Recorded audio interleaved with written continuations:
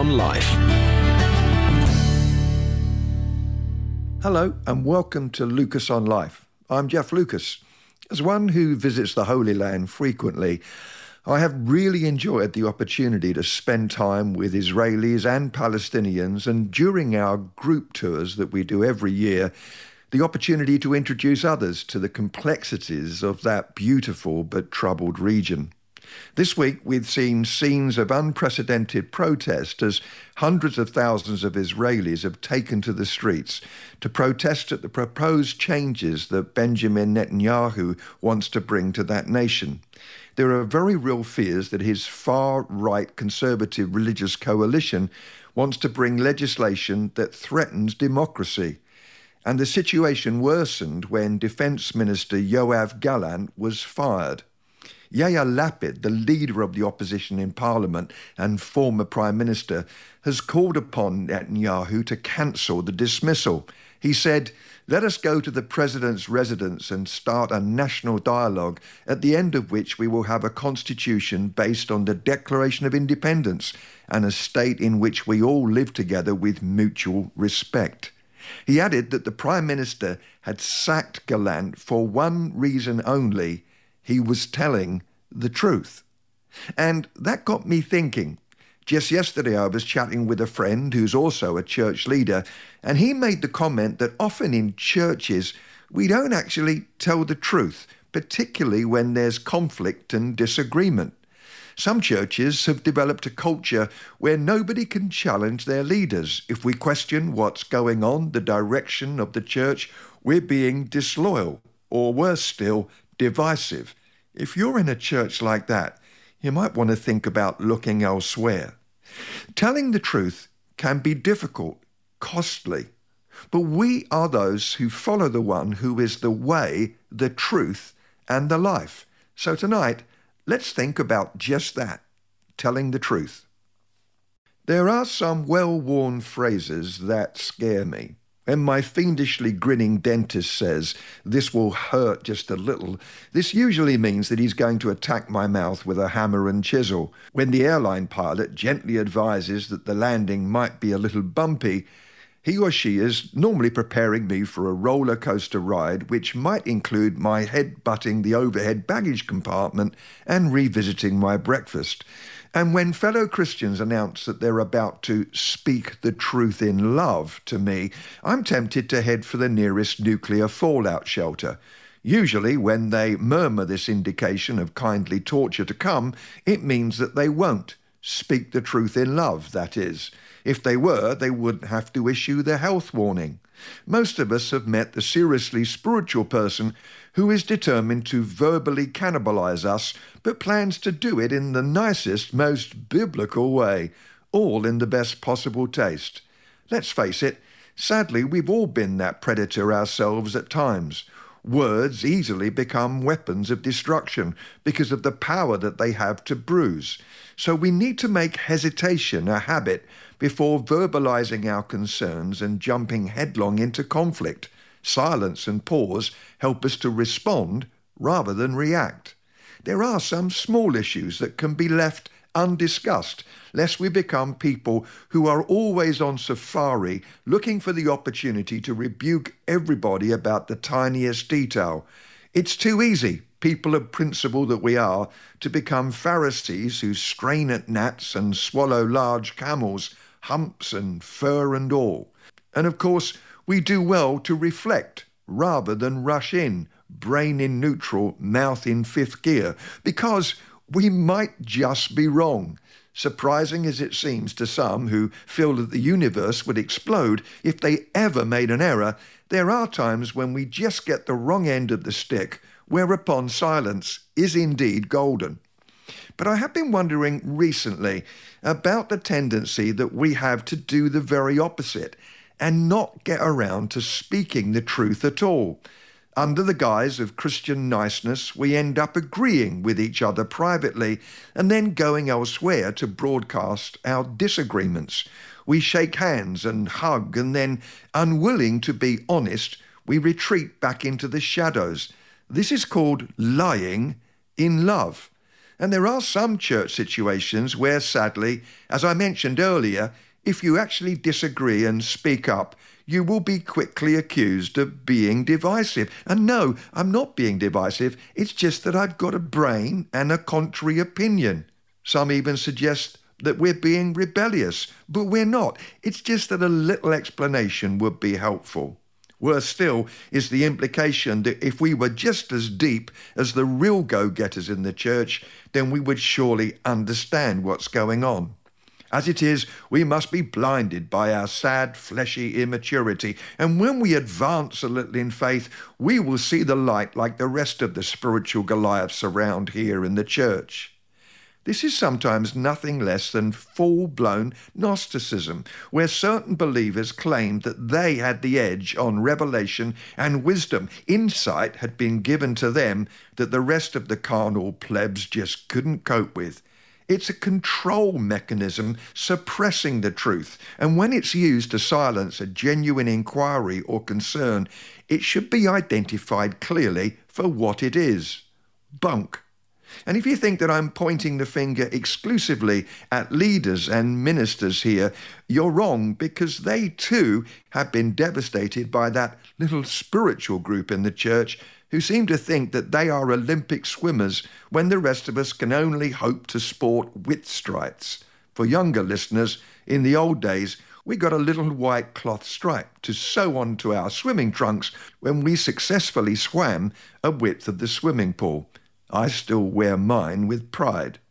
The call to be slow to speak and quick to listen is obviously a biblical one, but let's not get into pleasant unreality and think that we are honouring God as we do so, because it is awkward. It is uncomfortable to have to push through, to explore our differences, resolve our conflicts, and share what we feel is the truth. But with God's help, we ought to be able to take that painful journey and still hold on to each other in fellowship and friendship. So let's be thoughtful, gracious, willing to give the benefit of the doubt, but real, authentic, and truthful with it. And I say all of that, to coin a phrase, in love. It was a provocative slant on the Easter story. Broadcaster and journalist Janet Street Porter made a poignant observation about the society we're becoming and suggested that we're using technology like a rabble of loud bullies. Writing in The Independent, she lamented that if Jesus had been tortured and crucified today, photos would be online within seconds, along with jokes and so-called funny videos. Social media enables us to fight social injustice and shine a light on acts of terror, but it's also turned us into yobs, people who rarely think of the consequences before pressing the send button. Her comment came just after she'd crossed verbal swords on the BBC's programme Question Time.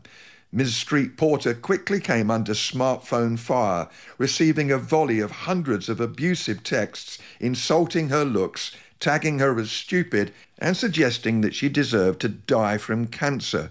She went on to ask a pertinent question, which surely demands our attention.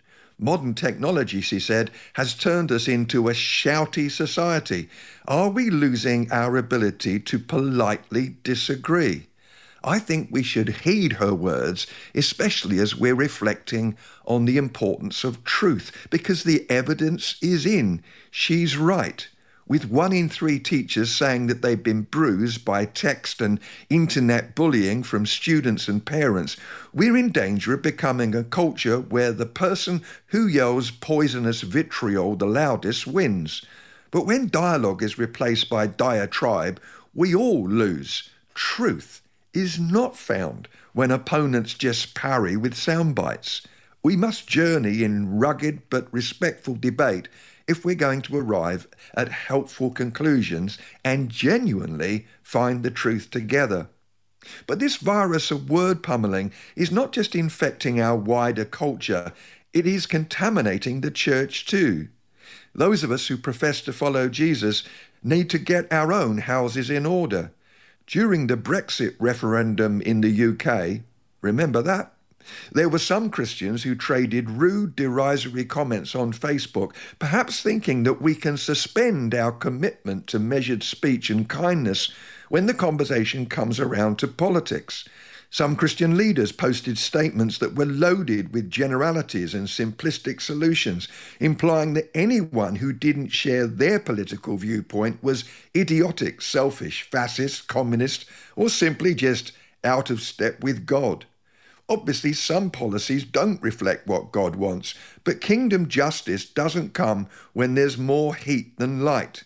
When we arrogantly insist that we have carte blanche divine endorsement for our views rather than robustly arguing our case, we take the easy way out and just duck behind God. Or so we think. A few days after that referendum, the Archbishop of Canterbury, Justin Welby, gave a speech that included the sad admission that some of the worst hate mail he receives comes from Christians. He said, "The reality is that we do not, as faith groups in our society, always exhibit that secure tolerance to each other that enables us to speak powerfully of secure tolerance to the world around us. Christians are as bad as anyone at this. In fact, if I dare to be competitive, I think we're worse." The phenomena of ranting believers is not new in America. Politicians on Capitol Hill have long remarked that evangelical Christians are among the rudest of their constituents, using capital letters and exclamation marks without restraint and threatening the fires of hell if their political representative doesn't vote as they demand. Genuine passion and concern for the truth can have an unfortunate side effect.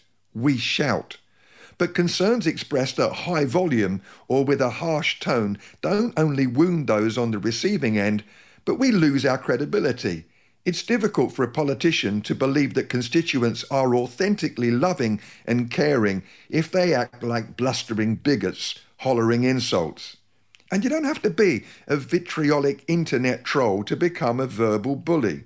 As I mentioned earlier, but I'm going to repeat the concern, those of us who are church leaders can adopt a troll-like posture when we demonize someone in the congregation because they bother us with awkward questions.